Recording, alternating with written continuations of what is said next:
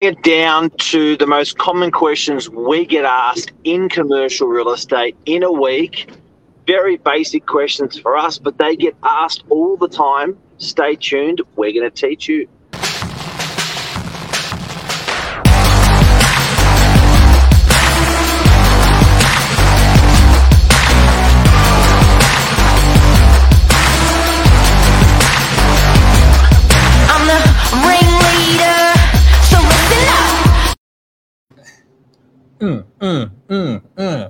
Marky Mark, how are Commercial you? Day. Yeah, good. Another beautiful day. We're here on the weekend. Short week, blasted into the weekend. We're talking about commercial. Yeah, commercial. It's all about commercial. We love commercial. Sensei Saturday. We're going to break the rules a little bit. We're going to deep dive into all these questions that we get asked. And like you said, they're most of the time very basic questions for us, and people just don't know. So I think let's start shooting them off, shall we? Yeah, go. Do you need a contract of sale to market your commercial property? No. Why? No. And the reason why people keep asking is in residential, you must have a contract to sell the property. When you are a buyer walking through, you can ask for a contract. When you're a seller, you cannot advertise, put in the newspaper, put on the internet, put a signboard up, put it on social media if you don't have a contract. Commercial, don't need a contract. Don't need a contract. Love it. Yeah. And that's because they feel like consumers are savvy enough being commercial buyers that they don't have to follow those laws. So due to anti-gazumping laws in the early 90s, it was made necessary for a contract to be prepared for residential, but they didn't put those laws across to the commercial markets. So when you are selling a commercial property, you do not have to spend $500 on getting a contract prepared. Beautiful. Thank you. Love it. Number 2, how much bond do you need in order to enter into commercial lease? We get asked that all the time. Is it 3 months, 4 months, 5 months, 6 months? How much bond do we really need? You're a tenant. You're trying to just weigh up the costs. You're weighing up everything at that point in time. How much do you need? James Bond. So with bonds, again, it's confusing. It's not regulated like it is with residential. People may not know, but with residential bonds, you cannot change it if it's furnished. You cannot change it if it's vacant. It's always 4 weeks. So people get confused when they go across to commercial. Commercial, again, not a lot of rules there. And it's a commercial negotiation between the landlord and the tenant. So generally, what do we charge? What does the landlord charge for a bond? Generally, it's 3 months rent plus GST. That's the most common that we've come across. I'd say the bigger the business or the enterprise, the bigger the property, the longer the term, it can get stretched to that 6 months rent plus GST, believe it or not. You can use a bank guarantee. You can't do that in residential. The requirement for it to be invested is different in commercial, and you have bond top-ups, which you don't have in residential. So if you've been in the property for 9 years in residential, the original bond you paid will be on the old rent. But if you've been in 9 years in a commercial, as the rent goes up, the bond gets topped up. Nice. Well, yeah. Yep. Very nice. Next question. 3, I'm a vendor. I've got a commercial property asset. Is it better if I sell it vacant or I sell it tenanted? I get that asked all the time, and obviously it's quite subject to the property that we're dealing with. Let's hone in on an example like a warehouse, for instance. It's a commercial warehouse. Yes. What does it benefit? Yeah. Okay, so great question. Thank you for asking. It depends. You got to look at who your target market is. Who are you going to sell that property to? Who is going to be the likely purchaser?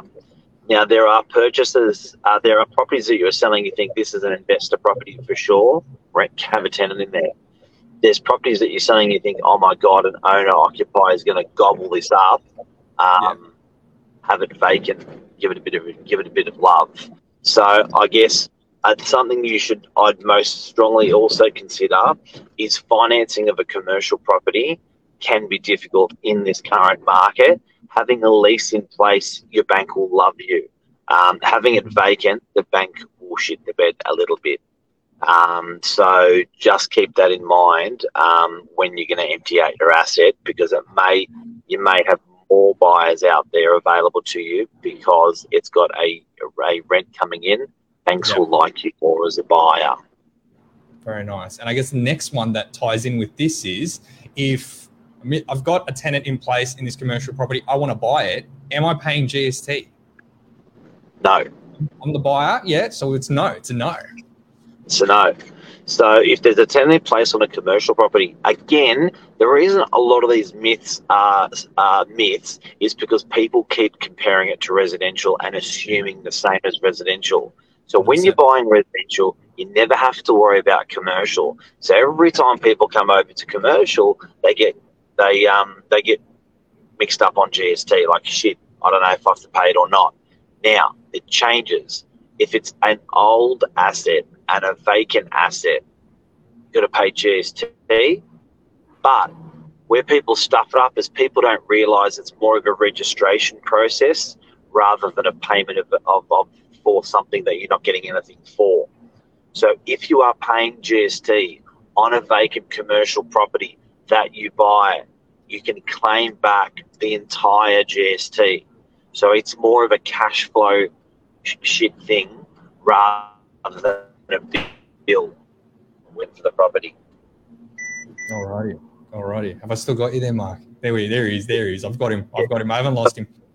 But if there's a tenant on the property, no problems, no GST. It's a going concern.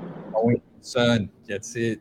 Next question. Next one we've got is there a cool-off period in a commercial property transaction?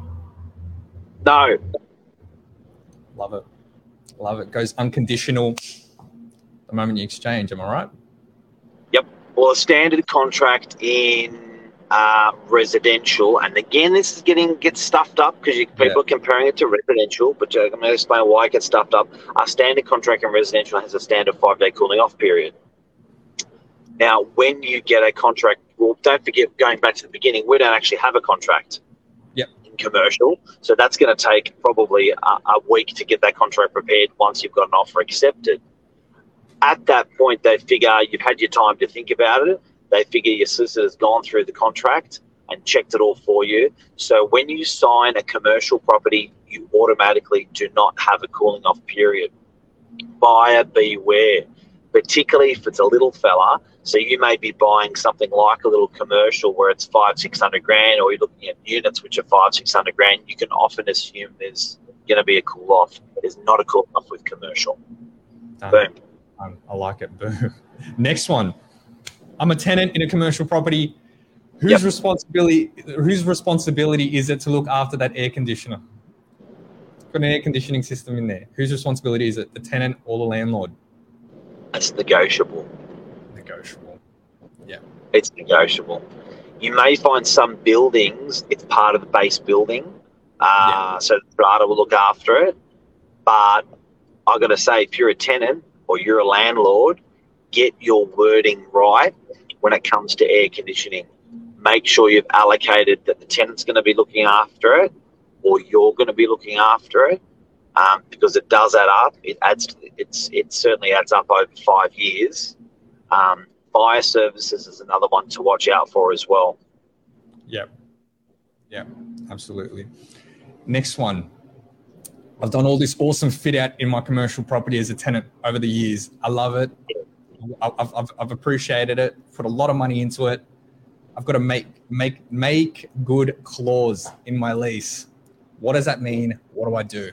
Get asked that a lot of the time. Tough titties, rip it out. So your labour of love is gone. Most, I'd say probably more like 90 to 95% of properties, the landlords will ask all of that beautiful renovation to come out to go back to how you how you found the property. Sometimes it's just so good, the landlord just can't refuse. He says, yeah, leave it. We love your fit out. Yeah, yeah. It is so subject to landlords, subject to the property. I think one of the next touch points is incentives. I'm entering into a commercial lease. How long can I ask for rent-free period? Get asked that one all the time. Depends how long the property's been vacant for, how desperate the landlord is. It depends of your profile.